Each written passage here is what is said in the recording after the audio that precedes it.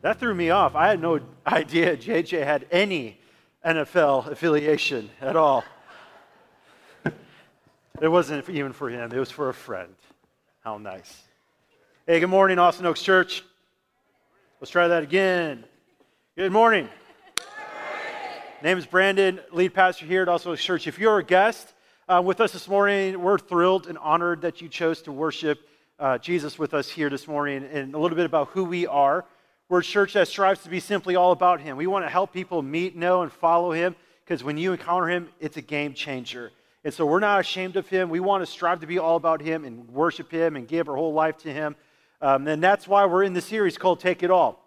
We're using 2020 just to help frame our mindset of how do we grow closer to Jesus? How do we give Him more of our hearts and more of our soul and our mind and our strength? And so we are coming into 2020 with this posture, and we're encouraging everyone this morning with just how do we move closer to Him and love Him more with our hearts and our minds, souls, and our strength. And so what we were talking about 2 weeks ago, we were starting out with going, how do we love Him with our hearts? Like, how is it possible that we, by our own, can love Him more? What do we got to do? Because the reality is, we can't make ourselves love God more. Right? Like, apart from Jesus, apart from the gospel, there's nothing inside of us that would ever want to love God. There just isn't anything inside of us, according to the flesh and our sinful nature. And so what we start to understand is, like, the only way for us to love Him is to first understand and experience His love for us. Anytime we give God more of our heart, it's always in response to His love for us. 1 John 4, we love because He first loved us, right? And so as we started to talk about this, how do we do this with our heart? We said that the problem isn't that we don't love God enough. It's not that we don't love Him enough. It's that we don't know how much He loves us. Our love, giving our hearts to Him, is always in proportion to responding and experiencing His love for us. And as we saw, that leads us perfectly into loving Him with our soul. Because we got to plant our nephesh, the Hebrew word for soul, our whole entire being, by His living waters, right? Which is a lifestyle being dependent upon Him and understanding that He's the good shepherd and He will lead us. He's my shepherd. I shall not want, right? And we looked at Psalm 1 and understanding that the man who plants himself by the streams of living water, by God's streams, who delights in His word, he will produce fruit in its due season, no matter the external circumstances. And so we said, what does it mean to love God with all your soul? And we said, it's as simple as 3 words: come to Jesus. You come to Him, you yoke yourself with Him, you trust Him for all outcomes in your life. You are no longer trying to control or manipulate the outcomes in your life. You trust Him with that. And so as we do that, we want to learn more about Him. We want to learn His ways. We want to learn His heart. And so that's where we come into this about how do we love Him with all of our mind. And I'm not sure if you have experienced this or not. I'm willing to bet you have. That a lot of times, one of the fiercest battles that we have as followers of Jesus, or even just like as humans, is the battle for the mind. Lies, thoughts, deceptions, things that would tempt us and lure us away. So what I want to do this morning is I want to look through some scriptures. And we're going to go through a few scriptures because I want us to understand what the Bible has to say about loving the Lord with all of our minds, okay? And so if you would you stand with me as we jump into God's Word this morning? And I'm going to look at the greatest command as our launching pad out of Mark chapter 12. And we stand really just to show honor and reverence to God in His Word. That's why we do this. We don't do this out of any kind of religious duty. This is saying, God, we thank You for Your Word. We esteem it because we know it's from Your heart. And so Mark 12, verse 28.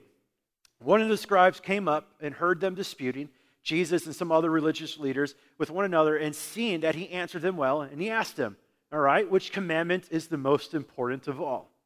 Jesus answered, the most important is, hear, O Israel, the Lord our God, the Lord is one.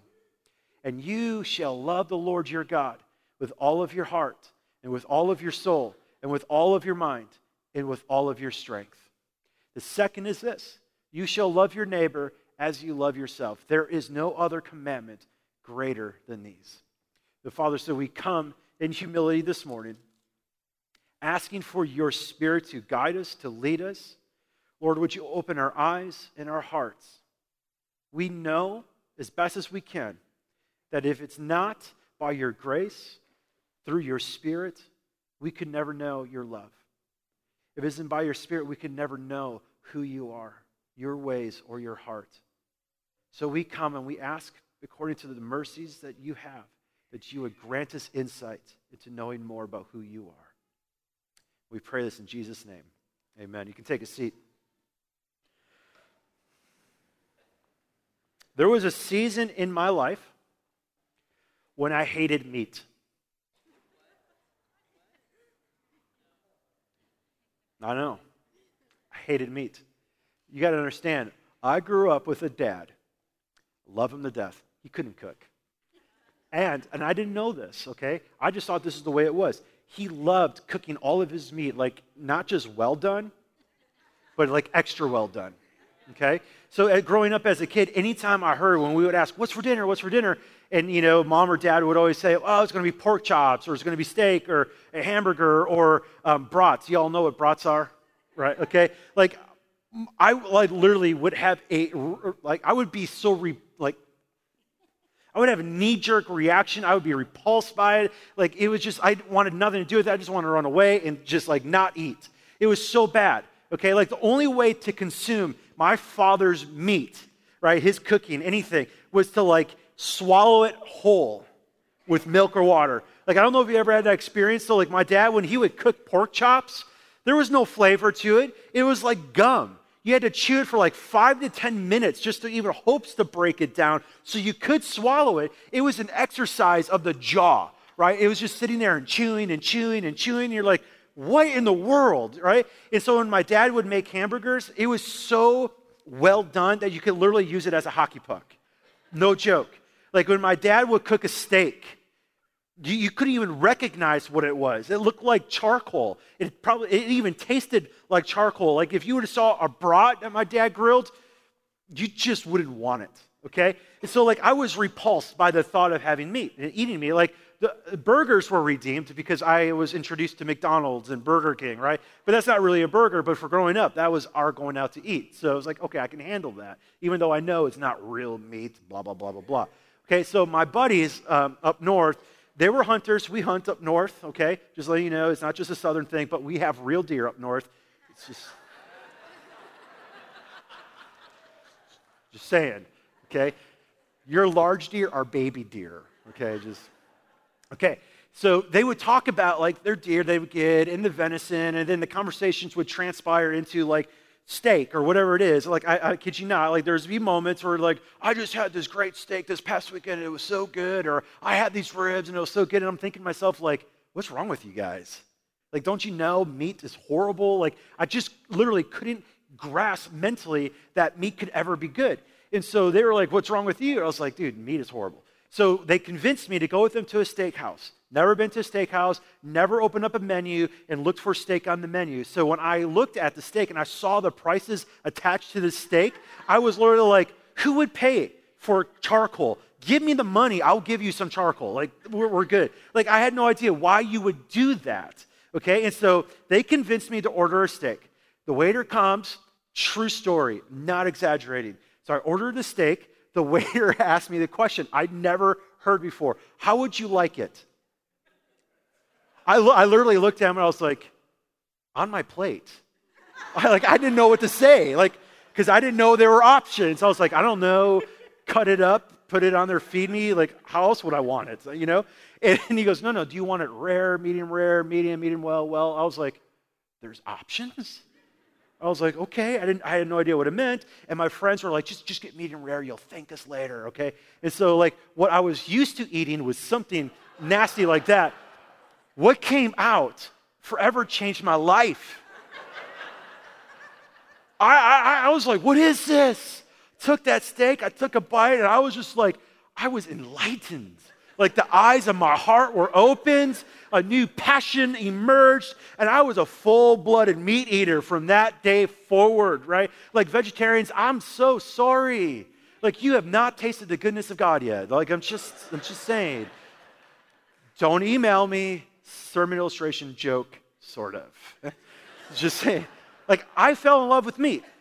Like, I was like, okay, I want to learn how to grill. And so that started my journey down grilling. And I wanted to learn the best cut of meat and the marbling and how to do it and the right temperature and how to do it, how fast, how long, and all that stuff. Like, one of my favorite things is taking one of those tomahawk steaks, like the big old bone-in thing, and like grilling that sucker, or the searing it, and then slow cooking it, and then getting it off the grill, and then putting some butter on it the moment it comes off, and then, oh my goodness, so good. And I learned the art of like barbecue and actually had ribs and pork that was really good. Like when I moved down here, I got really excited about it. I bought 2 smokers. I don't even know why. I was just wanting to learn but I needed an experience outside of me in order to understand just how good meat was. Okay? Now, as ridiculous as this illustration is, it goes to serve a point. Apart from Jesus Christ, apart from receiving the gift of eternal life through his grace and mercy, when you think about God's word, when you think about knowing him, if you haven't received that life, it will be like chewing my dad's pork chop. Why would people do this? Why would you read God's word? Why would you even go to church? It's hard. It doesn't make any sense. It feels just a burden to do it. And it's not a desire, it's not a want. When people start talking about God, they start talking about Scripture, they talk about how good God is, and you're just like, I don't get it. Why? Why would you waste your time doing that? We have to understand we need something outside of ourselves, okay, to open up our eyes to the goodness of God. And it's then and only then, when God gives us the desire to love him, it's then and only then that we will ever have a desire to want to know him. And that's why the psalmist would say, like, taste and see that the Lord is good. And here's what I know to be true. If you have been moved from death to life and received the gift of eternal life through Jesus Christ, your spirit is now alive. And your spirit is now forever ruined for anything less than knowing God. Your spirit inside of you craves him, wants to know him, speaks to your mind, speaks to your soul. Seek him, worship him, know him, talk about him. But as we talked about last week, we still have the choice of what to do. We have the choice of where we're going to plant our souls, and we also have the choice of what we're going to give our minds to. And so that's why Jesus is so brilliant when he says, love the Lord your God with all of your mind. When I was a kid, my parents, they took me to church. Anytime they can get me up and ready, they would take me to church. I was born and raised in a Lutheran church. I went to a Lutheran school and all this kind of stuff. Like, I was forced to read the Bible, memorize the 10 Commandments, sing hymns, and all this kind of stuff. And I'm pretty sure, without a doubt, that I must have read, for God so loved the world that he gave his one and only son. And for all of those years, because I wasn't walking with Jesus, it never moved me. It never got in my heart. It never made any sense. It was like just chewing really horrible meat. I had no desire. I was like, why would anybody ever want to go to church when they're outside of their parental influence? Why would you do this? Like, it just made no sense. Even in moments in my life when everything was going really bad and I wasn't yet following Jesus, even in those moments, because I had a church background, I was like, well, maybe if I study the Bible and read the Bible, maybe something will happen. And I would try to read the word, but yet nothing still happened, because the reality is I wasn't really looking for him. I was looking for the things that he could do for me still. And it wasn't until Jesus made himself real to me, when he grabbed me, when he showed me the reality of who I was and helped me understand what he has done for me, that he died for me and he conquered death and the grave for me so that I could live, and that he loves me. It wasn't until then that I received that grace by faith as a gift that I was able to love him. And when that happened, I am telling you, I had a hunger to want to know him. Like, I would read the word and things would make sense like it never made sense before. And I wanted to read. I wanted to be in the Bible. I wanted to engage. I wanted to talk about him. I wanted to sing about him. But yet, for the last 20 years of following Jesus, there are still moments when my mind wants to focus and think about lesser things. And I start to exchange knowledge of God for something else. We got to understand, Hebraic thinking never, ever, ever separated the head from the heart. And that's why when you look at the Shema in Deuteronomy chapter 6, you don't see mind there. Hear, O Israel, the Lord is one. Love the Lord your God with all of your heart, all of your soul, and all of your might. When the word heart showed up, it was included your mind. Hebrews always thought that your thinking and your feeling and your action were combined. It was never separated. Jesus and the authors inspired through the Holy Spirit bring up the word mind because they're also now speaking to a Greco-Roman world that privileges, like they esteem thinking and oratory and wisdom and all this kind of stuff. And they started to create these philosophical systems of separating thinking and feeling. And here's the sad reality. That has crept into the church. We tend to separate our emotions and what we feel and process towards God that way, and we separate that by how we think. In fact, if you were to look at the church landscape, generally speaking, you can see two different types of churches that would either lean really heavy towards the emotions and not too much on the truth, and then there's going to be some churches that lean way heavy on the truth and not heavy on the emotions at all. And that's the danger. Jesus never taught the difference, never taught separation between thought and feeling. The Hebrews never had that. They never compartmentalized it. We got to be careful of separating it. That's why sometimes in the church world you hear preachers say, like, you got to have more than head knowledge. You can't just know about it. It's got to get into your heart, right? It's very dangerous to have a faith that's all emotion-based, all about how you feel. That's very manipulative. We work ourselves in a frenzy, and some people would say, I met with God. And you go, well, how did you meet with God? I felt him. So if I don't feel God, I didn't meet with God. Well, which God are you really meeting? The God that never changes? Because if he never changes, then what does it matter how you feel? And so we focus so much on the emotions at the detriment of the truth. But at the same time, we're like, there's people in this camp who are like, it's all about the truth. We don't want emotions that get involved in our faith because we don't want that to manipulate the truth. But you can't separate it. Because what we're going to see is that the mind informs the heart, and they're together. Jeremiah 17:9 says that the heart is deceitful above all things. That image of the heart includes the mind. It's not just your feelings. It's not just your desires. It's thinking and feeling. And it's really dangerous when we base everything based upon emotions, and it's equally as dangerous when we base everything upon fact. It has to be both. And there has to be a balance in there. The Hebrew word that is used often when it comes to knowing God is this word yatha. Last week, you learned nephesh. Here's another Hebrew word. There you go. This basically is the word to know, and it's not the knowing of an intellectual exercise. It's the knowing of intimacy, right? This is where you get this idea of, like, in Genesis, that Adam knew his wife, Eve, right? He knew his wife, Eve, and she conceived. Intimacy. But it's not just that act, but it's also knowing the depths of who she is. So when the Hebrews and the Bible talks about knowing, it never just leaves it over here in the academic. It immediately goes, yes, it's knowing factual, but it's also then plummeting the depths of the relationship, okay? And so if we were to look at some scriptures like in John 4, when Jesus starts talking to the woman at the well, the Samaritan woman, he goes, listen, the hour is coming and is now here when true worshipers will worship the Father in spirit and in truth. For the Father is seeking such people to worship him. Simple. Let me just make this simple. It's the spirit involves the heart. The truth involves the mind. It has to be equal. You cannot separate. To lean towards one more than the other is dangerous. And it doesn't matter which way you lean. Okay? It doesn't matter which way you lean. It's both.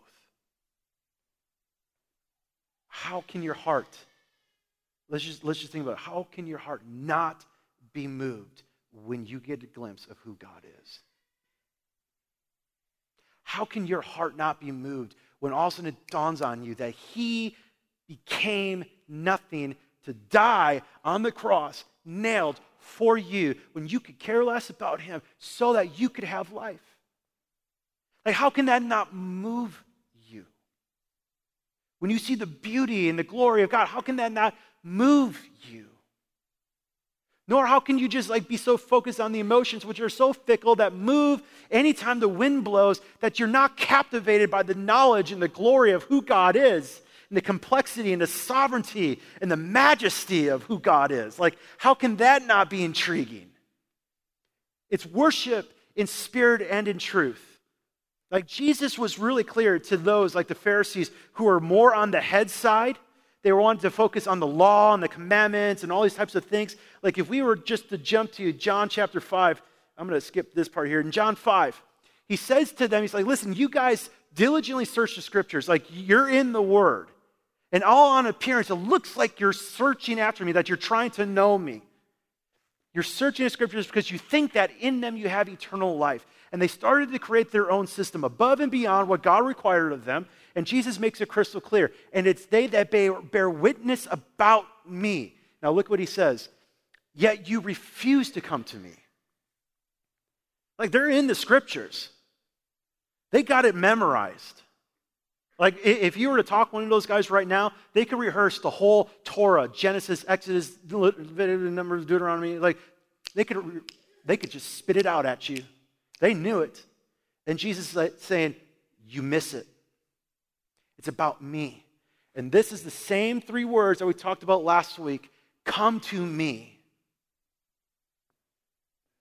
Not to a religion, not to an academic study. Come to a relationship. Know me. Not just things about me, but I'm going to give you the ability to know the depths of who I am. Jesus would say that this is eternal life, that they may know you. That's the head and the heart combined together. So how do we love God with all of our mind? We need to first and foremost understand something about how the mind works. The mind is the gateway to the heart. They're connected. But it's in the heart where we discover what we truly worship. But the mind is the gateway.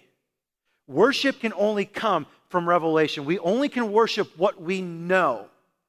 Right? And so we worship whatever it is that we are constantly thinking about, because the mind is the gateway that gets into the heart.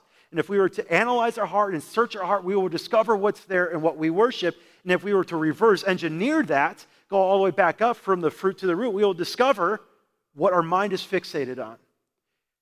So we got to understand how this works. Worship is what we give devotion to. We esteem it. We think about it. We pursue it. And the gospel is clear. There is not one person who desires to know God. Not one. There is not one person that goes, oh, I want to learn how much God loves me, apart from the Holy Spirit. Our sinful flesh is repulsed at the idea of knowing God. Our sinful flesh wants to revolt against anything and everything because it thinks that it's like chewing a really bad pork chop. It's repulsive to our sinful nature. So we need to understand that nothing can be in the heart that is not first in the mind. Okay? Nothing can be in the heart that is not first in the mind. And Paul talks about this clearly in Romans chapter 1, verses 18 and on. Paul, in this passage, he's speaking to believers in the city of Rome. And in this chapter, in this moment of his epistle, he's helping them understand what it was like to be a non-believer. And part of it, they're going to recall what it was like, but he's also speaking about people who yet don't know Jesus. And look how he talks about the mind in the thought life. For the wrath of God is revealed from heaven against all ungodliness and unrighteousness of men, who by their unrighteousness suppress the truth. Okay? That is an important phrase right there. They suppress the truth. Look at this. For what can be known about God is plain to them because God has shown it to them. In other words, everybody knows God exists. That is what Scripture teaches. Everybody knows that God exists. God has made it painfully obvious that there is a God. But left to their sinful nature, they flesh, we suppress the truth. Right? Now look how he describes this even more. For his invisible attributes, namely his internal power and divine nature, have been clearly perceived ever since the creation of the world in the things that have been made, so they are without excuse. Like all we have to do is look at creation. They'll start to see the eternal qualities of God. Like they'll start to go, surely something had to have started this. Surely someone has to have designed this. All people know that God exists, but left to our sinful nature, we suppress the truth and we choose to not acknowledge him, to deny him. And as Paul says, we exchange, right? We exchange the glory of God for something else. They knew God, right? Look at this. Everybody knows God exists. Everybody. They did not honor him as God, nor gave thanks to him, but they became futile in their thinking. Foolish hearts were darkened. Claiming to be wise, they became fools and exchanged the glory of the immortal God for images resembling mortal man, birds, and animals and creeping things. Therefore, God gave them up in the lust of their hearts. In other words, God's like, if this is what you want, so be it. To the dishonoring of their bodies among themselves, because they exchanged the truth about God for a lie and worshiped and served the creature rather than the Creator, who is blessed forever. Amen. Let's just be honest. There is really no one who seeks God. So a lot of times when we use words like seekers, it's kind of misleading because those apart from Jesus, they're not really seeking, they're running. They might be seeking the benefits of God, but they're not seeking who God is. Everybody knows, and everybody chooses to exchange that knowledge for a lie, to think about lesser things. Now, this doesn't mean that people can't be smart. You can get a PhD and still be dead in your sin. This is just simply saying, I'm not going to acknowledge him. I'm going to do everything I possibly can to ignore that he's even there. I'm going to choose to not want it. I'm going to just suppress the truth. I'm going to worship man-made things. I'm going to think about other things. I'm just going to even create a thought system that says there is no God, which is the greatest denial. This is all of us before Jesus got into our hearts. Here's what's a little scary about that. Sometimes, even though our hearts are made alive, we still do this. Are there not moments in your life when you don't want to acknowledge him? Where you don't want to honor him? Where maybe you exchange the glory of the immortal God, the ability to know him, and to pursue and entertain your mind with lesser things? The mind is the gateway to the heart. And this is important to understand because there are consequences to what we think about. Paul's like, listen, if you're going to do this, you're going to become futile in your thinking. In other words, you're not going to understand the things of the Spirit. You're going to miss the reality of this world. Your hearts are going to be darkened. There's going to be turmoil and unrest and hopelessness in your heart. Don't be surprised by the results of your life. Because what Paul is trying to get at is saying, listen, you become like what you worship. You become like what you worship. And it starts in the mind. What goes through the mind enters the heart. And that's ultimately what we give our heart and our lives to. So here's what's beautiful about what Paul does. All the way from Romans chapter 1 to the end of chapter 11, he starts talking about the condition of humanity. That apart from him, we're dead in our sins. We don't search after him. No one looks for him. No one thinks about him. We repulse him, or we're repulsive. He's repulsive to us. We deny him. We suppress him. But yet, he still sent his son. And yet, he still loved you. And yet, he still made a way. And when we receive this gift through faith, by his grace, right, that we're made alive and there's nothing that could ever separate us from his love. We're more than conquerors. And then at the end of chapter 11, he moves into chapter 12. He's like, okay, great. Therefore, my brothers, by the mercies of God, and to me, that's the most important line, little phrase here in these two verses. According to the mercies of God, present your bodies as a living sacrifice. Like, give everything you got back to him. Just take it all, Lord. Take it all. This is your reasonable act of worship. But look what Paul says next. Do not be conformed to this world. What Paul is kind of saying there is like, hey, if you're thinking about the world and it has grabbed your heart, you are going to be conformed into the image of this world. You will become like that which you worship. So don't be surprised by your behaviors. Don't be surprised at the turmoil of the emotions and the peace in your heart. Don't be conformed. Rather, be transformed by the renewal of your mind, or the renewing of your mind. In other words, that's your choice. You now have the ability to choose what you're going to conform to. Before you had no choice, now you have a choice through his Holy Spirit. So here's the question. How do we renew our minds? And more often than not, in the church world, we will answer this way. Got to get in the Word. Got to be in the Bible. Study the Bible more. Memorize the Bible more. Get it in your heart. Yes. 100% yes. But let's not get the cart in front of the horse. Because we got to understand, it starts with mercy. It starts with grace. And so here's the first thing. We need to remember and understand. We need to pursue the gift of being able to know him. What is the greatest command? Here's the greatest thing you can be about. Love God with everything, with your heart, with your soul, with your mind. And the only way that can happen is if God, by his mercy and his grace, goes, I'm going to put inside of you my spirit and give you the desire to love me. I'm going to give you the desire to give your soul to me. I'm going to give you the desire to want to know me. It's a gift. The greatest thing you can be about in this world is knowing Jesus. And I know right now, as I'm talking about that, and you're hearing about, oh, the application is get in the Bible more. Some of you are like, that's like chewing pork chops. Give me a glass of milk so I can swallow it down. And you're like, really? How is that possible? I'm praying for you, and I've been praying for you all week, that God in this moment would open your eyes to taste and see how good he is.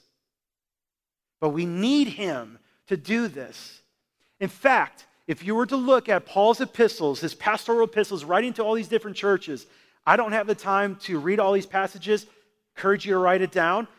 And here's a great thing to do with these verses. Get in a small group. Join a small group. If you haven't been in a small group, this is your time. If you've been in one before and you stopped being part of one, here's another time for you to get into it. Shameless promotion. Oh, there's groups in the back. You can join one this morning. Anywho. So you get into these verses, look at these verses, because what Paul's going to say, he's praying over and over and over and over to these churches. In Ephesians chapter 1, he's praying that God would open their eyes to see and to know all the good things they have in Christ Jesus. Paul's like, they can't figure it out on their own. Holy Spirit, would you do it for them? He prays later in Ephesians 3 that through his Spirit, the power of his Spirit, that we would know the love of Christ that surpasses knowledge. You can't figure this out on your own. God, would you give it to them? He prays in Philippians chapter 1. Father, God, would you give them knowledge? I pray for you that you would know him. In Colossians, I pray that you would know him. Paul's praying, he's like, listen, it's a gift, and the only way you can know who he is if God chooses by his grace to reveal more of himself to you. Just like we said, we want to know how much God loves you. Sometimes we just have to ask him, how do you love me, God? And sometimes when we struggle about knowing God and having a hunger and a desire to be in his word, sometimes you just need to ask. Paul, Philippians chapter 3, love this passage. Whatever gain I had, I counted as a loss for the sake of Christ. Indeed, I count everything as a loss because of the surpassing worth of knowing Jesus. Here's a guy who experienced a medium rare steak. It's coming back. See, I'm making full circle. He's not just saying this to stir up the religious attitude in people, to get people in the Word. This is his life. He's like, I don't care what it costs me. I don't care what pain I have to go through. If God would grace me just with a little bit more of knowing who he is, I will take it for all the world. Knowing him is surpassing. There's nothing better, nothing greater that we can be about. When we know him, guess what happens? We become conformed to the image of Christ. We are no longer being conformed to the ways of this world, but we are now being conformed to who Jesus is. You become like what you worship. So pray, church, pray that God would give you a greater understanding of who he is. You can't just muscle it up on your own. You can't just get in here and go, I'm going to figure it out, I'm going to figure it out, I'm going to figure it out. The Bible's like, who has known the mind of the Lord? Like, who has known the Spirit of God besides the Spirit? Ask. All theology has to be done at the foot of the cross. It all has to be there. Humility, dependence. You can't just pick this up and figure God out on your own. You need him to reveal himself to you. And he will do it.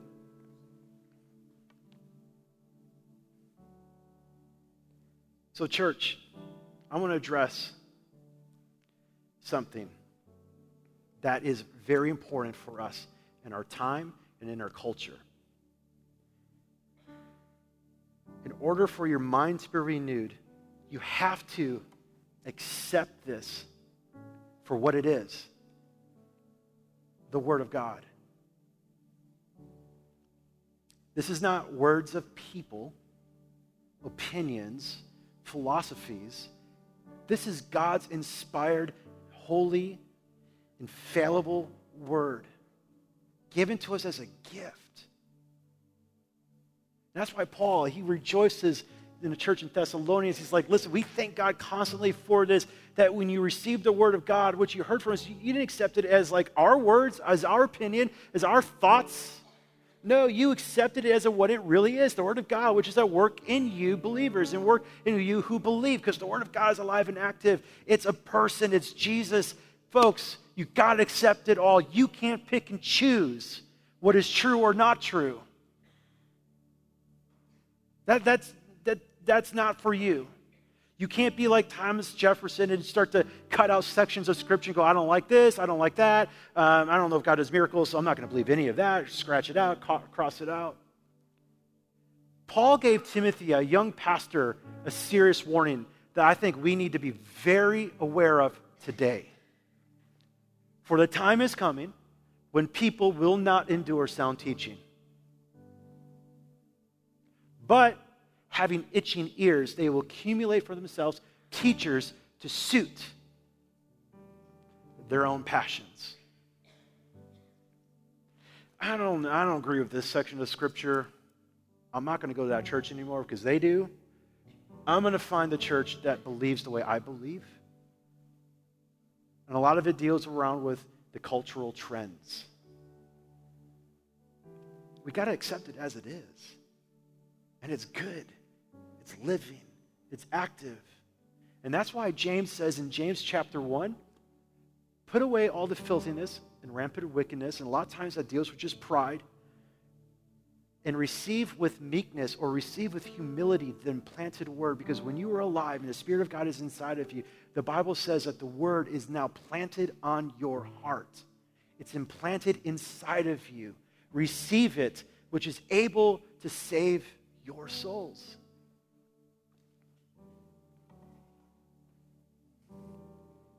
then and only then can you take thoughts captive to the obedience of Christ.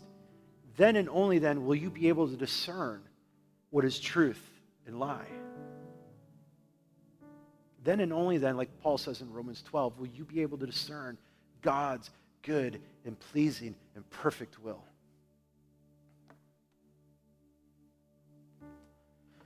The problem isn't that we don't love God enough.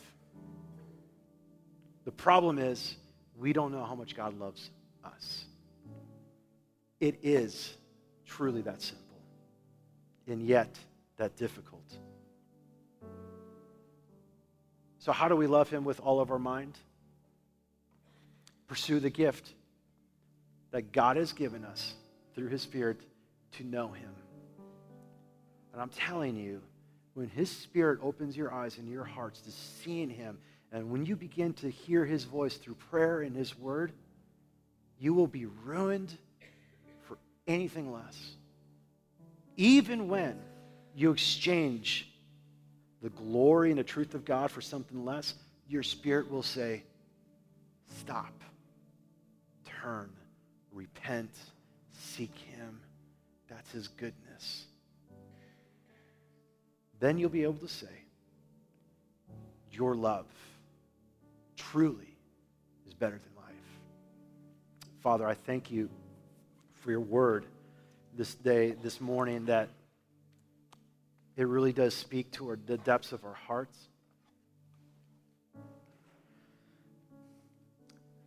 God, I pray that we would become lovers of your word.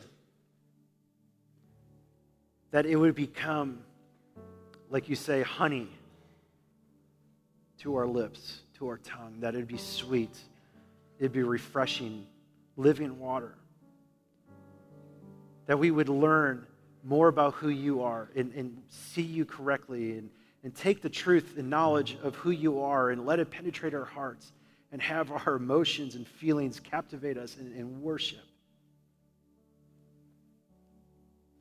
Lord, we don't thank you enough for the gift of your word. You literally have done everything in your power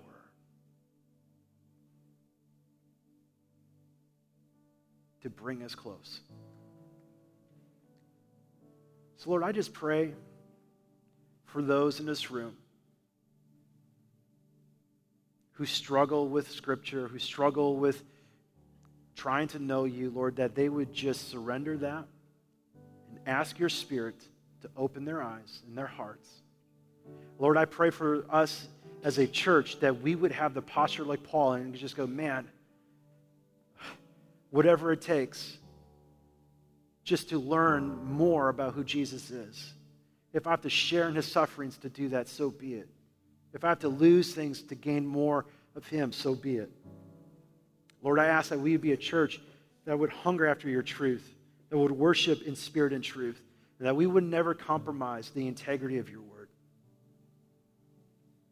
May we never exchange the truth of who you are for a lie.